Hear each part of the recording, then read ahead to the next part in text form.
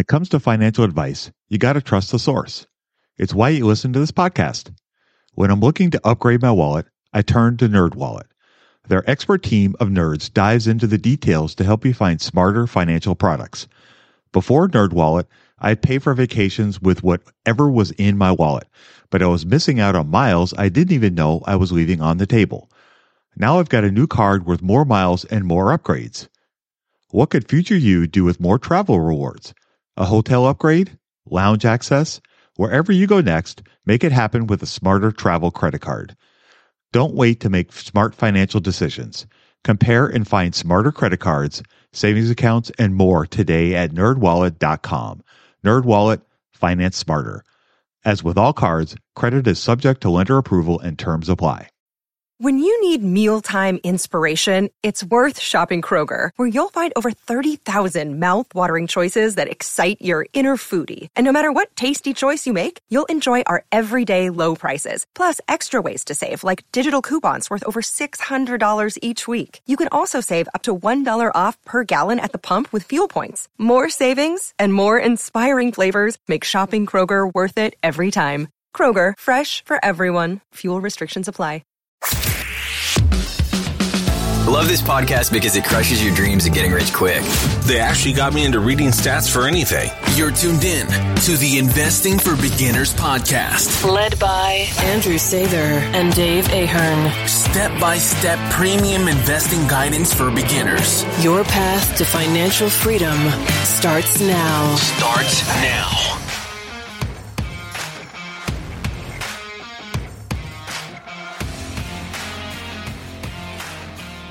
All right, folks, welcome to Investing for Beginners podcast. Today we have episode 332. Today is day 2 of Andrew and I recording live in person.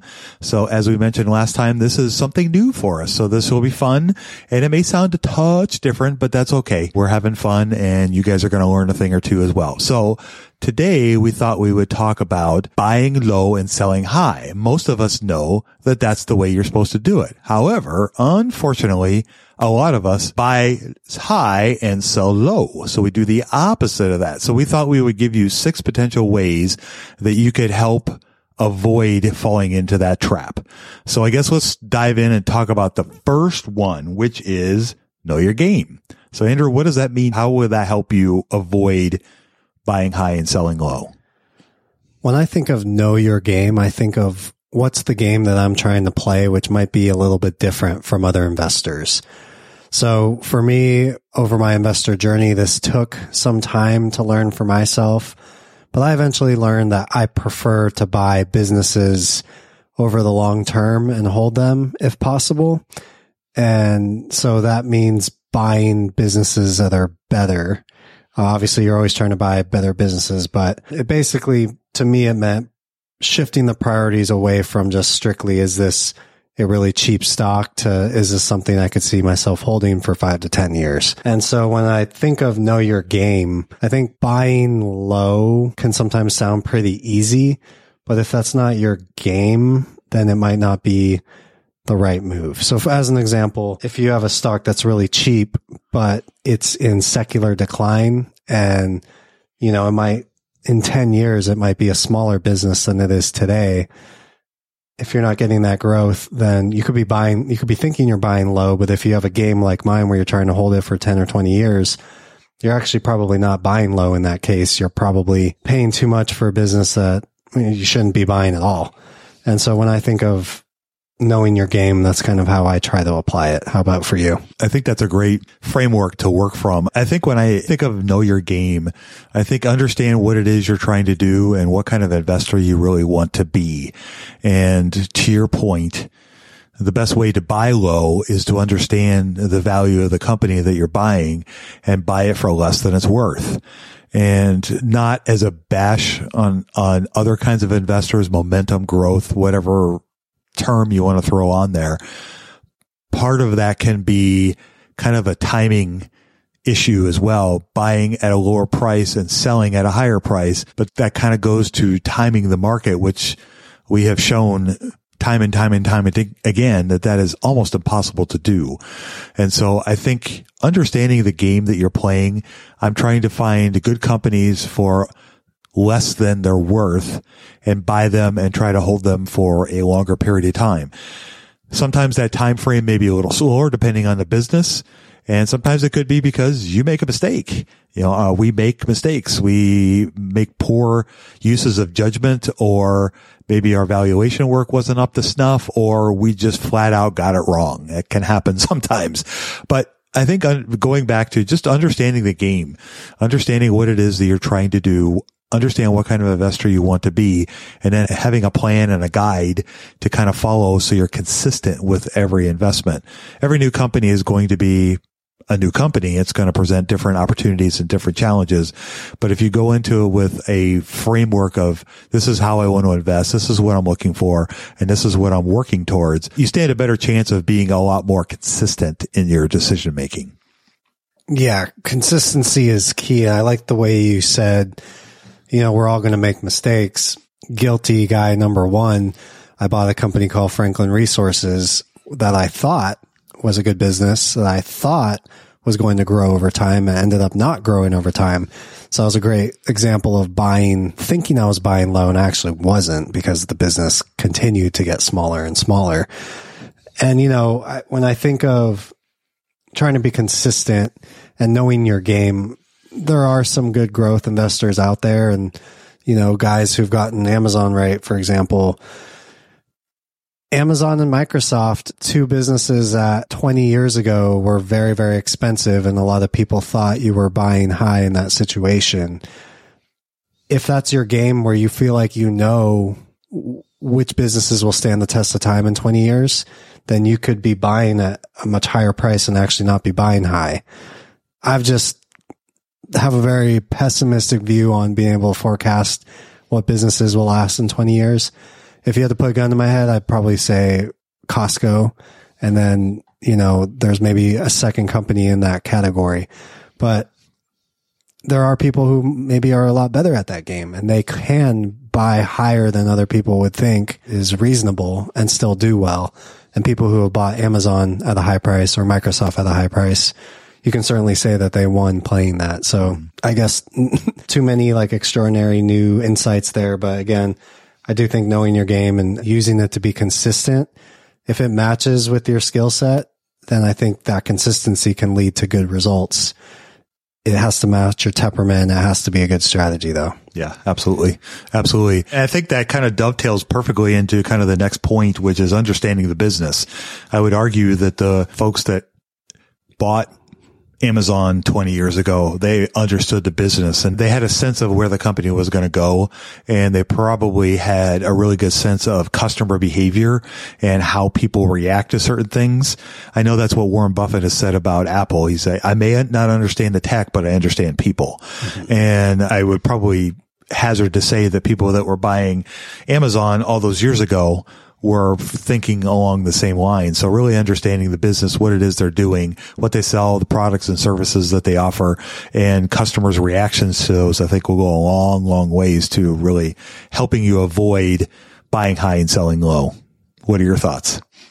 Yeah, I feel like can't really argue with that. Understanding the business, if you're playing the game like that I'm trying to play, holding the business for hopefully 5-10 years or more, you most definitely have to understand the business. And I like that idea of thinking of people don't change. Like the tech does change, but people don't change. And maybe that's something that needs to be taught in MBA classes.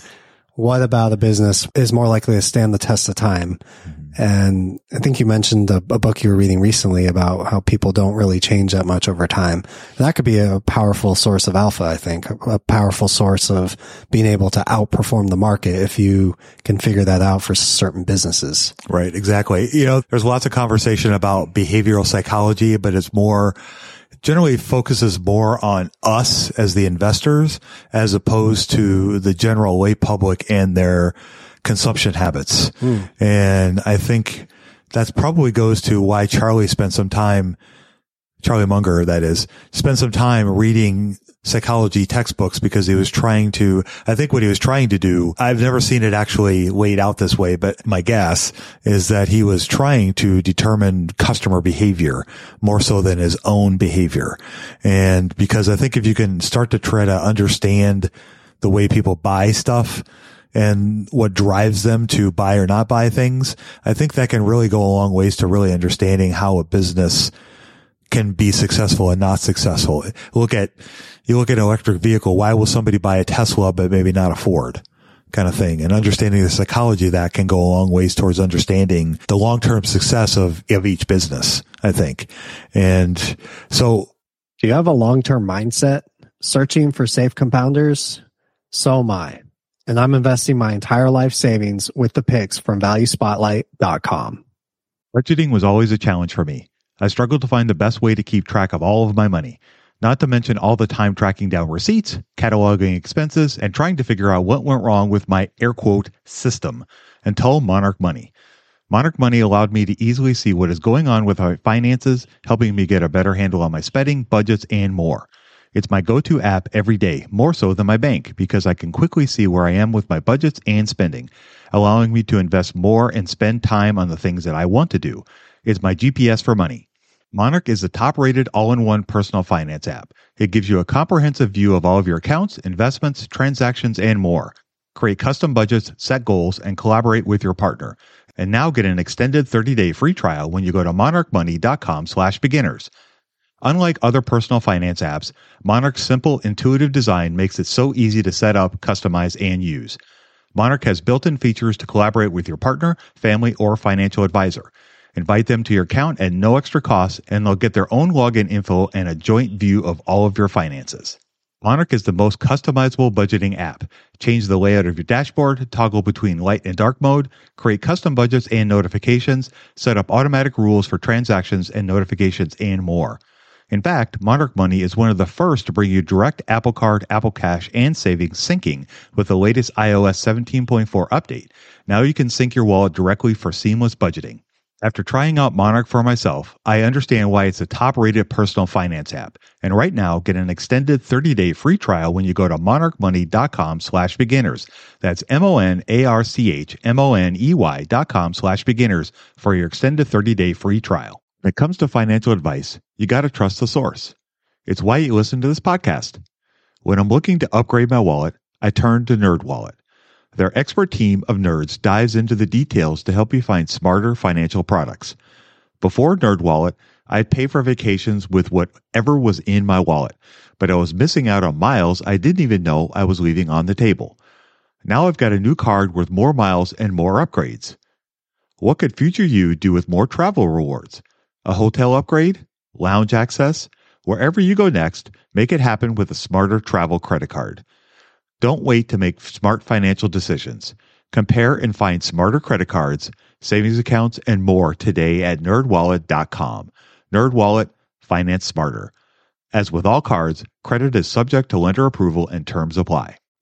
What are your thoughts on, how do you try to understand what the business does? If it's possible, this might sound really elementary, I'll go visit the business. I was looking at Dick's Sporting Goods when I first looked into that company and, doing the internet research. Okay, who are the competitors? Who are they saying they compete against? Who are people mentioning Dick's? There's a company called Hibbett Academy Sports, and I had been to Academy Sports before, but I hadn't been to a Hibbett. So I went in and checked that out. I checked out Play It Again Sports and just went inside the store and looked around, and you definitely get a very different feel, and you can see, for Hibbett, for example, they're targeting a very specific type of customer, a basketball fan. And you go to Play It Again Sports, they're kind of targeting the Goodwill kind of customer. And then you go to Dick's Sporting Goods, and it's completely different target as well. So that's the first step for me. If it's possible, and if it's a business that's customer facing, I'm just going to go and check it out. That's part of the, Phil Fisher scuttlebutt idea, really kind of getting in the nitty gritty, in the dirt, if you will, and really understanding what it is the business does. So how would you approach something like, let's say, a trade desk, which is not customer facing? How would you try to learn what they do and how they do what they do? I feel like you just have to go to the annual report. It's got to start there. The beautiful thing about companies regulated by the SEC, as much as Elon hates them, the SEC does require these 10Ks, these annual reports. And so companies have to talk about what they do. And something that I feel like you've said a lot on the show that I've tried to take to heart is like, if you read it and it's really hard to understand, there's nothing wrong with putting it in the too hard pile, because you got to know the business that you're investing in. And if it's going to take you 1,000 hours, how many 1,000 hours do you have in your life? Right. So yeah, the 10K and the annual report to me is super, super critical. What about for you? What would be your first place to go? Well, it's the same as you. Okay. I have to go to the 10K. I have to understand it. And sometimes, honestly, I will read through a company's 10K, and I'll give you an example. Datadog was a company that I was looking at. I haven't bought it as of when I was reading through the 10K. I admit my eyes were glossing over because they have this list of all the products that they offer and what the products do. And it went right over my head. And so I didn't quite understand it. But then I started listening to 2 or 3 of their, earnings calls that they do every quarter. And between their explanations and some of the questions that the analysts were asking them, I started to be able to put it together. Like, okay, hey, this is what they do. And then I went and watched a few YouTube videos on the company, and some companies have like product reviews, or they'll have product demonstrations of what they do and how they do it. And so sometimes you can glean some insights from that. And then I also started trying to write about them, because that forced me to put on paper, what do I know?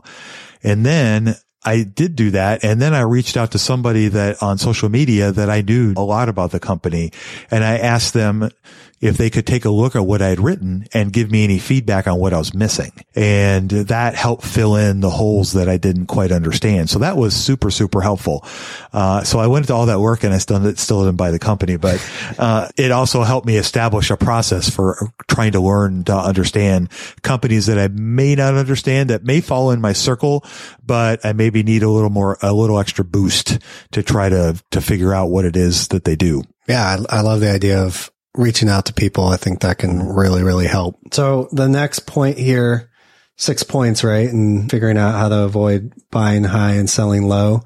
Conviction in your thesis.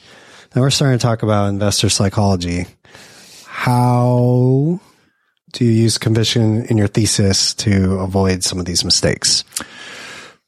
Well, I think a lot of it comes back to the work that you've done in the company and how well you understand the business model and how long you've been around it, that you feel comfortable enough that you understand the company in a way that if there is some bad news in particular about the company, that you can kind of avoid it. And the way that I find works best for me is to have it written down, because our memories are not as good as we think they are.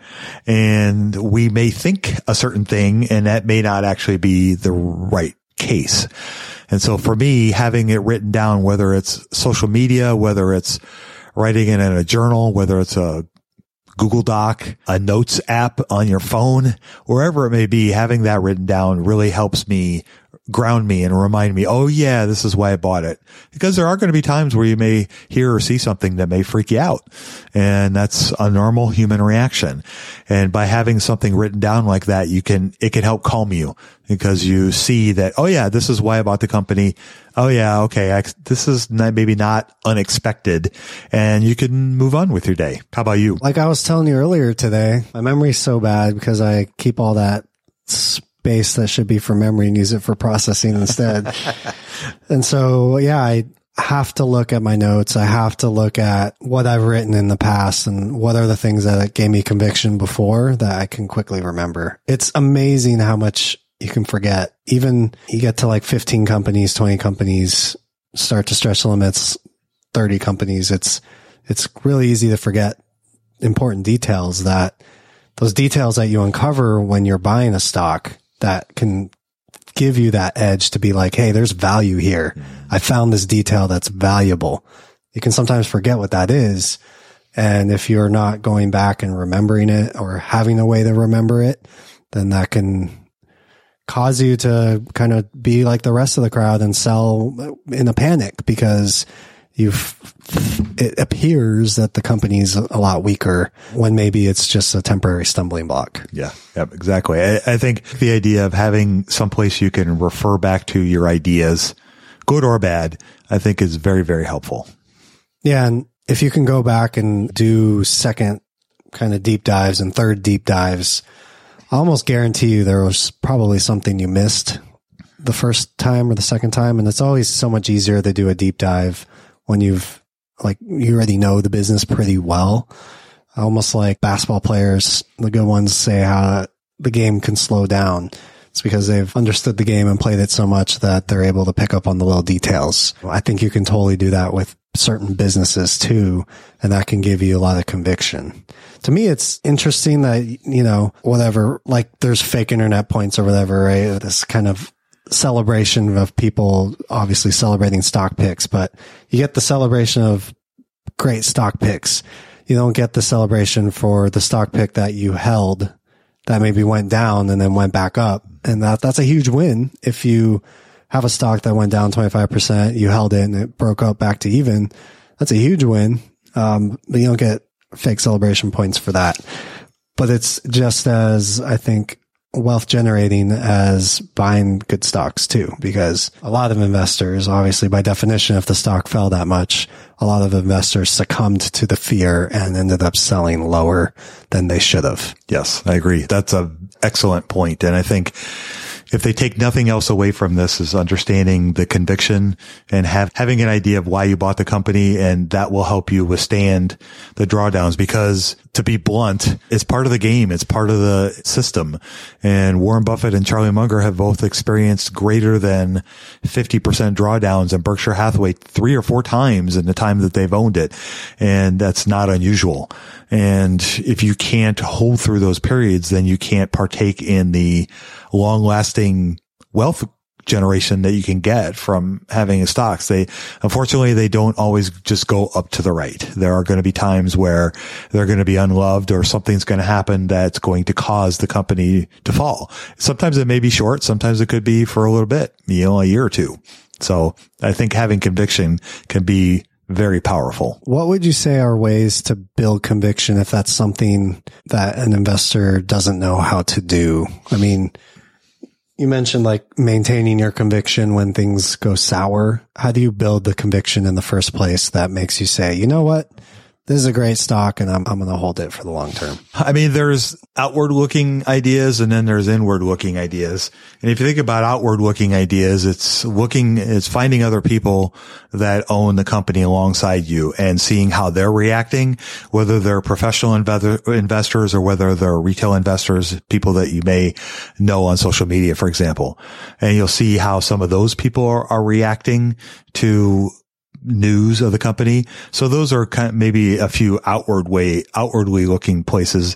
The inward is just understanding who you are and understanding what it is that you bought and trying to be patient and understand that the game is not going to be, it's going to have pitfalls. There are going to be ups and downs to any company that you own, and just being patient and having confidence that the work that you've done will help guide you through the hard times and the rough times.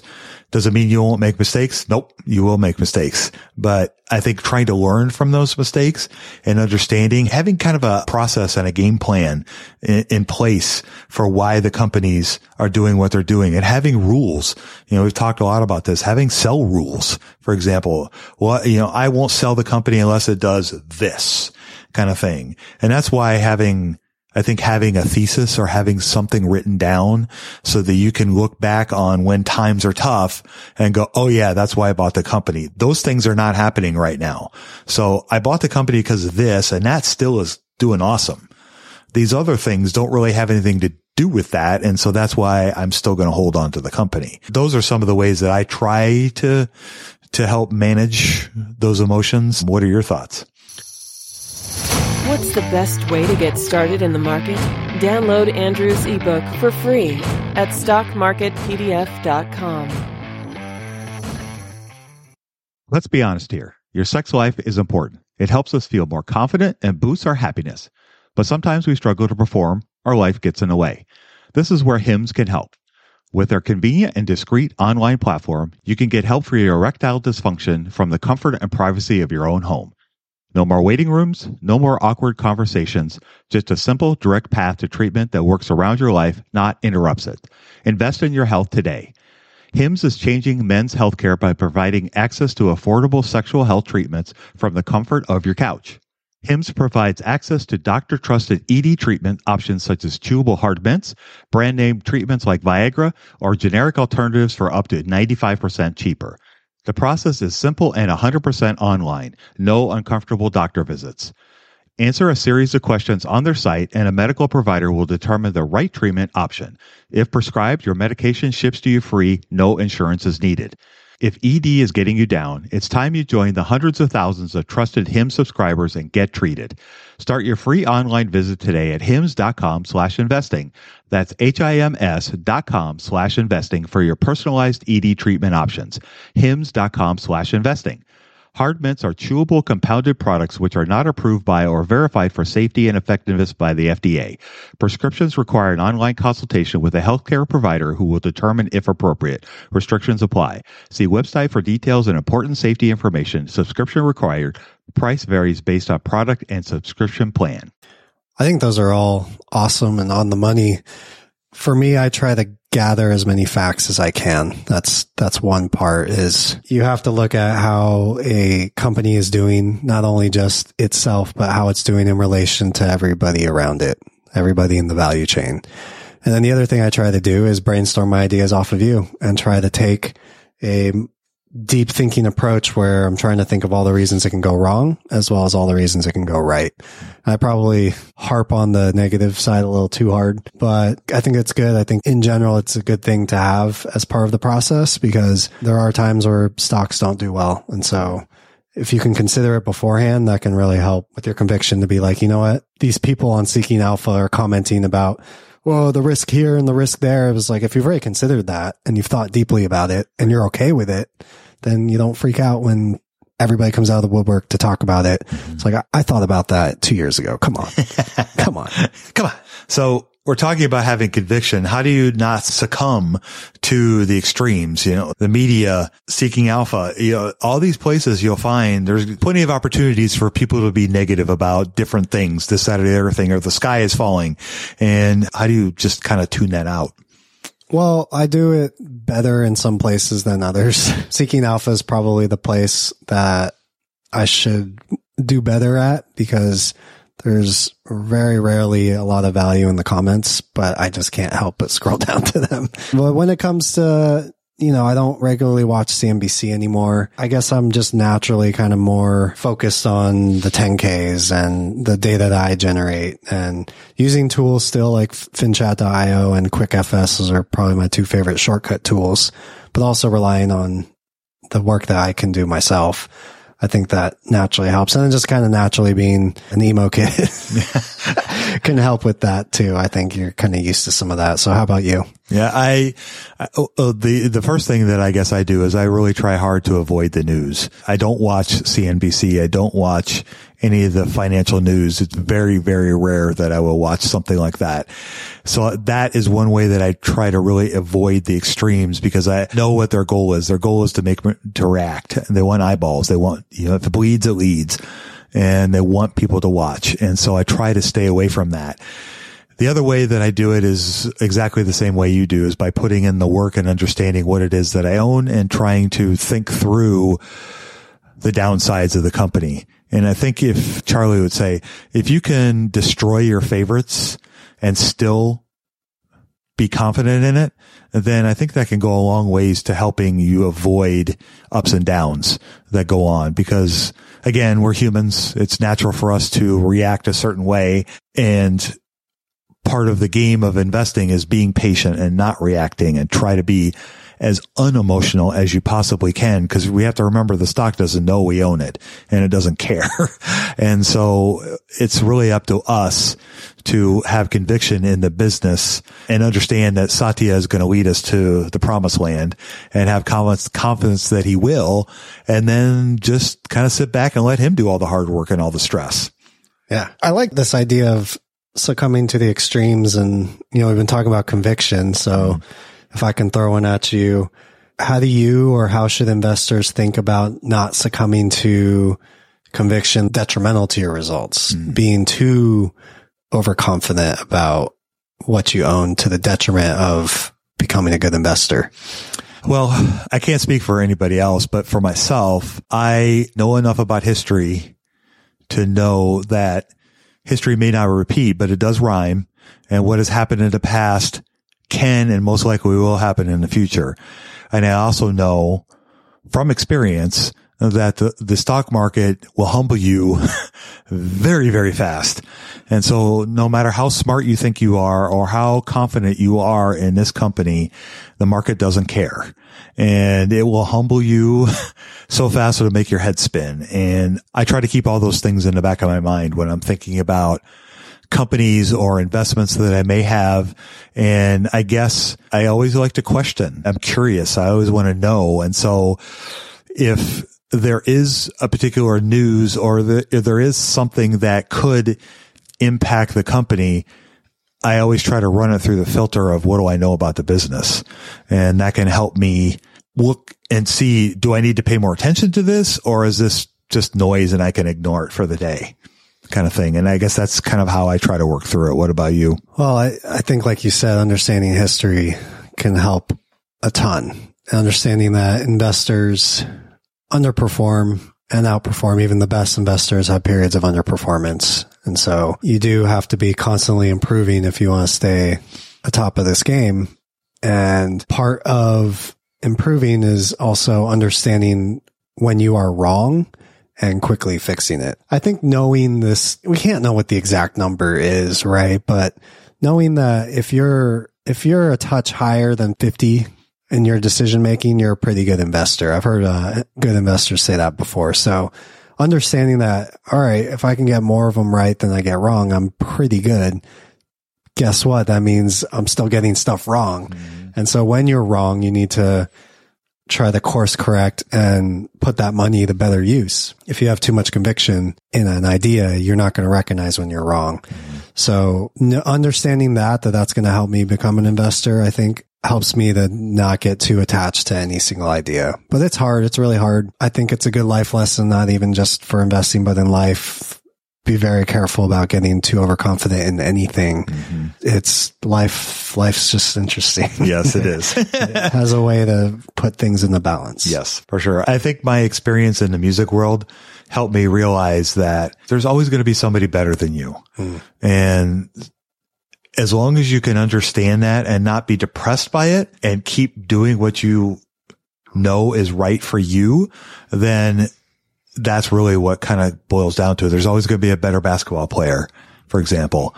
And if you look through history, you can see that's, people argue endlessly about, is this person better or this person better? It's all fun conversation, but it really comes down to, knowing your limits, understanding what you're trying to do, having a game plan, and then kind of sticking with it and not worrying about, so-and-so is doing better than me. Like you said, if you get more right than wrong, that makes you a pretty good investor, and nobody gets them all right. Nobody.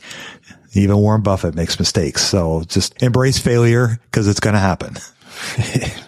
Very, very well said. All right. So the next one here, avoid the herd mentality. This could be fun. Yeah. Yeah. I think for me, avoiding herd mentality it kind of goes hand in hand to me a little bit like the news. Just because the stock market is getting out of your company doesn't mean that that's a bad investment. You look back to what happened during the pandemic. There were lots and lots of companies that, the tide went out on the stock market and lots of great businesses fell. And it gave you an opportunity. That was the herd running for the door, right? And as a contrarian investor or somebody trying to be contrarian, that would be the opportunity to take advantage of those emotions that everybody was feeling. So a lot of times you can look at the herd mentality as an opportunity to get into something that you may not have had an opportunity to get into before. And likewise, it also can provide you an opportunity to get out when everybody's so bullish on the company and you're like, no, it's time to step off the escalator. So that could be helpful as well. But that's, I guess, the way I kind of look at it. What about you? I like that idea of when things are going sour, and you use 2020 as a good example of that. It's amazing how, I feel fortunate to be able to have invested during that time. And if you listen back to our back episodes, we did a couple episodes on this too. People just get really into macroeconomics during times of uncertainty. And I fell into that just like a lot of other people. Luckily, I have a system where I know I'm going to buy a stock every month. So I didn't not buy things, right? I didn't sell out and go to cash. But so many people go into cash and think about macroeconomics and think about the economy and think about how the world's shut down. We're never going to survive. That's the herd mentality every time we have these great opportunities in the stock market. And you can look at, things today. There's always current events that you can justify to keep you out of the stock market. So I love this idea of not trying to be on top of the news all the time, because the news is going to feed you those topics that are top of mind with investors. And it would be interesting. I don't know if there's any way to do this, but it'd be fun to see as we move on. Are macroeconomic topics about recession, inflation, unemployment, all these things, are they most popular when it's the best time to buy stocks? Yeah. And then when the market's great and everybody's all bullish about IPOs, everybody wants to talk about the hottest stocks, that's maybe one of the worst times to buy. Could be an interesting thing, but I put like 2 and 2 together like that with the herd mentality until you mentioned it. But it is one way to kind of think about applying contrarian thinking into making good investments. Yeah, I agree. I think if you can, it goes back to understanding who you are, what you're trying to buy, what you own, and why you're investing. And then just trying to be, I guess, have a rational mind about it. The last point, trying to be rational about everything, because a lot of the things that we're talking about really revolve more around emotions and how you feel about things and how the market feels about things. And to kind of go back to it, Visa doesn't know I own it, doesn't care. And it's the company is going to do what the company is going to do, irregardless of whether Dave Ahern owns it or not. And, the CEO is not running for oh my gosh, Dave sold the company. What are we going to do? Yeah, they don't care. And so I guess my point is that trying to have a rational mind to help you avoid all these emotional situations, I think can go a really long ways to helping you avoid falling into the trap of selling low and buying high, and so I guess to you, what does a rational mind mean to you? Man, I think we all like to think we're more rational than we actually are. I don't know if there's a solution for everybody. I'm sure we all have different ways. I think for me, having guardrails in place and having systems in place has helped me maybe not always have a rational mind, but make rational decisions. And so part of those is, like I mentioned earlier, dollar cost averaging. Every month I'm going to invest the same amount of money. So it doesn't matter how I feel about the market, because I've had plenty of times I put money into the market where I'm like, I really think it's going to crash, but I've stuck to this habit, so I have to do it. And guess what? It didn't crash, and then it didn't crash, and then it didn't crash. I'm like, wow, I'm so glad I continued to use the system. So I think having diversification, that's always helpful. And then really being like slow to sell. That's something that I like that you constantly remind me about, because it's very tempting. One of the companies in my portfolio now, they just had a big news event that came up and doesn't look good up for the company, but they haven't released anything financially yet with the official financial documents to talk about it. So is the company going to go bankrupt in the next 3 months? No. So just wait. Something that you had encouraged me to do, just wait until those reports come out and you can make a more rational decision instead of something based on emotion. And so I think the combination of those things, continuing to be invested in the market, even when I didn't feel great about it, and then being slow to sell, I think those things have all helped make more rational decisions. I think that's all very well said. And I think the focus for me was you have a system and you have a plan in place. And I think having a system and having a plan of how you're going to invest and how you're going to do it, dollar cost averaging, doing research, trying to be consistent on when you invest. Friend Braden Dennis said once that he invests every month on the first Wednesday of every month, regardless of what actual date it falls on. It's always the first Wednesday.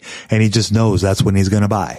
And so just by doing that, it helps him be consistent and have a system, just like you were talking about having a system. And I think that idea of selling slow, I think I read somewhere you should buy slowly, you should sell even slower. And I'm not sure who said that, but I remember reading that somewhere and I thought that is really, really great idea because it's really, really easy to make decisions and it's really easy to react to things. And I guess one of the things that I would throw out there too is our Andy Schuler talked about creating speed bumps for yourself, taking your brokerage app off of your phone so that if you're at work and you see something flash across the ticker, you're like, oh my God, I got to go sell everything. You can't do it. And I think having some of those systems in place too, to create some friction to making rash decisions, I think can help create some rationality in your mind. And I think having experience, the longer you do this, the more rational you'll be because it's, kind of like, I've been there, done that, seen this, bought the movie, read the book. And I think those things can help you overcome some of the fear that can certainly exist in the market. But bottom line is, I think by Andrew having a plan and a system in place that can really help create a rationality because it forces you to work through some steps before you do something. And I think anytime you do that, you're going to be more rational. Something that really stood out to me during the 20 period was how you had bought Berkshire when it was a very unpopular stock to buy. So if you don't mind maybe taking us through that and how you did all of the things that we're talking about, that was a very great buy low. And not sell yet. Not sell yet, right? How are you able to do that? How can investors emulate that? Well, I think there were a few things. So number one, they were not really, I had been reading a lot about the company and I had been looking to buy it and I just felt like it was not at a price that I wanted to buy. But as I was doing the work on the company during the pandemic, I realized that a lot of the businesses that they were in were really not affected by the shutdowns or were not really going to be affected by the shutdowns.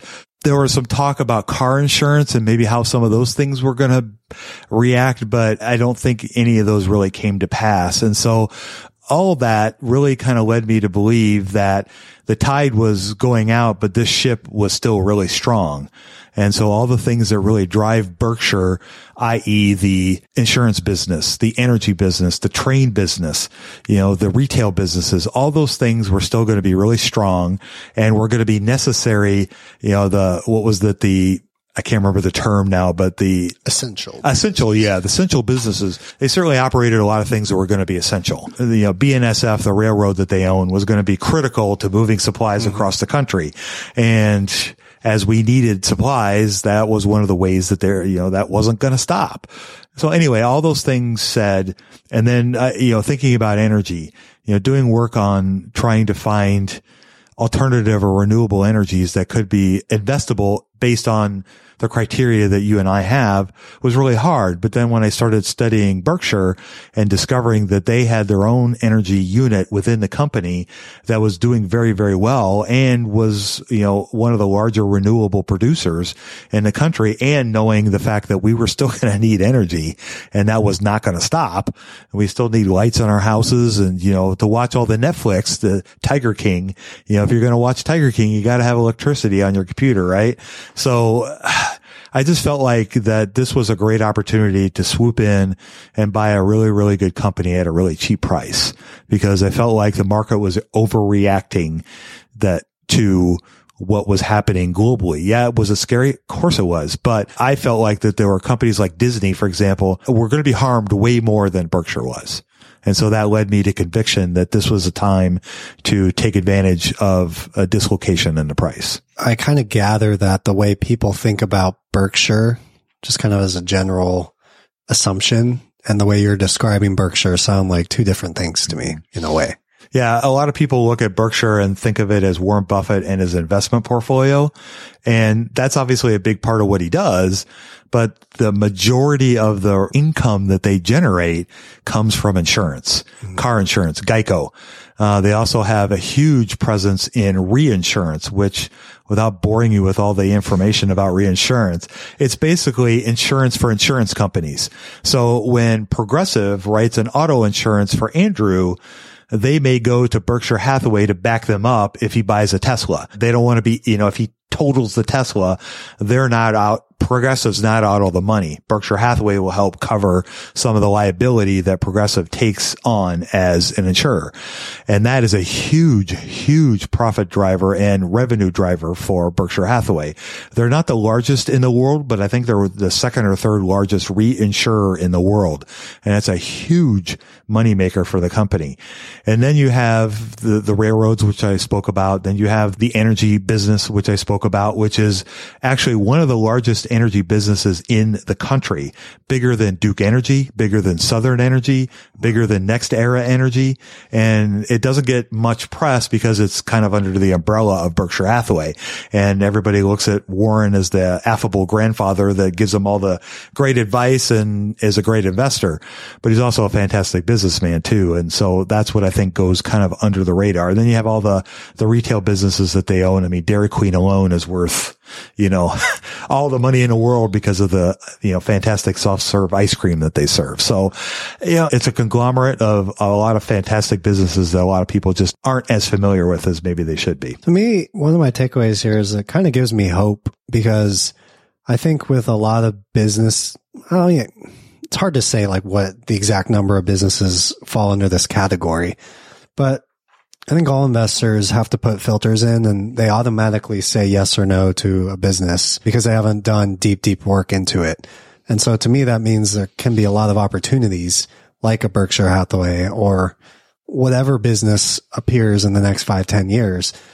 And so as an investor, if you can do these things we're talking about today, that can give you conviction that, hey, you've probably done more work on this than other investors who have so many other businesses they have to sift through, and you can find those gems underneath. I think the Berkshire example is a really great one where if you understand the actual business instead of how people perceive it, there's an opportunity. So bravo.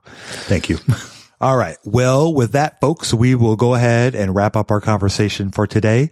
I hope you enjoyed our discussion on ways that you can help yourself avoid buying low and selling high. So with that, we will go ahead and wrap us up. You guys go out there and invest with a margin of safety, emphasis on the safety. Have a great week, and we'll talk to y'all next week. We hope you enjoyed this content.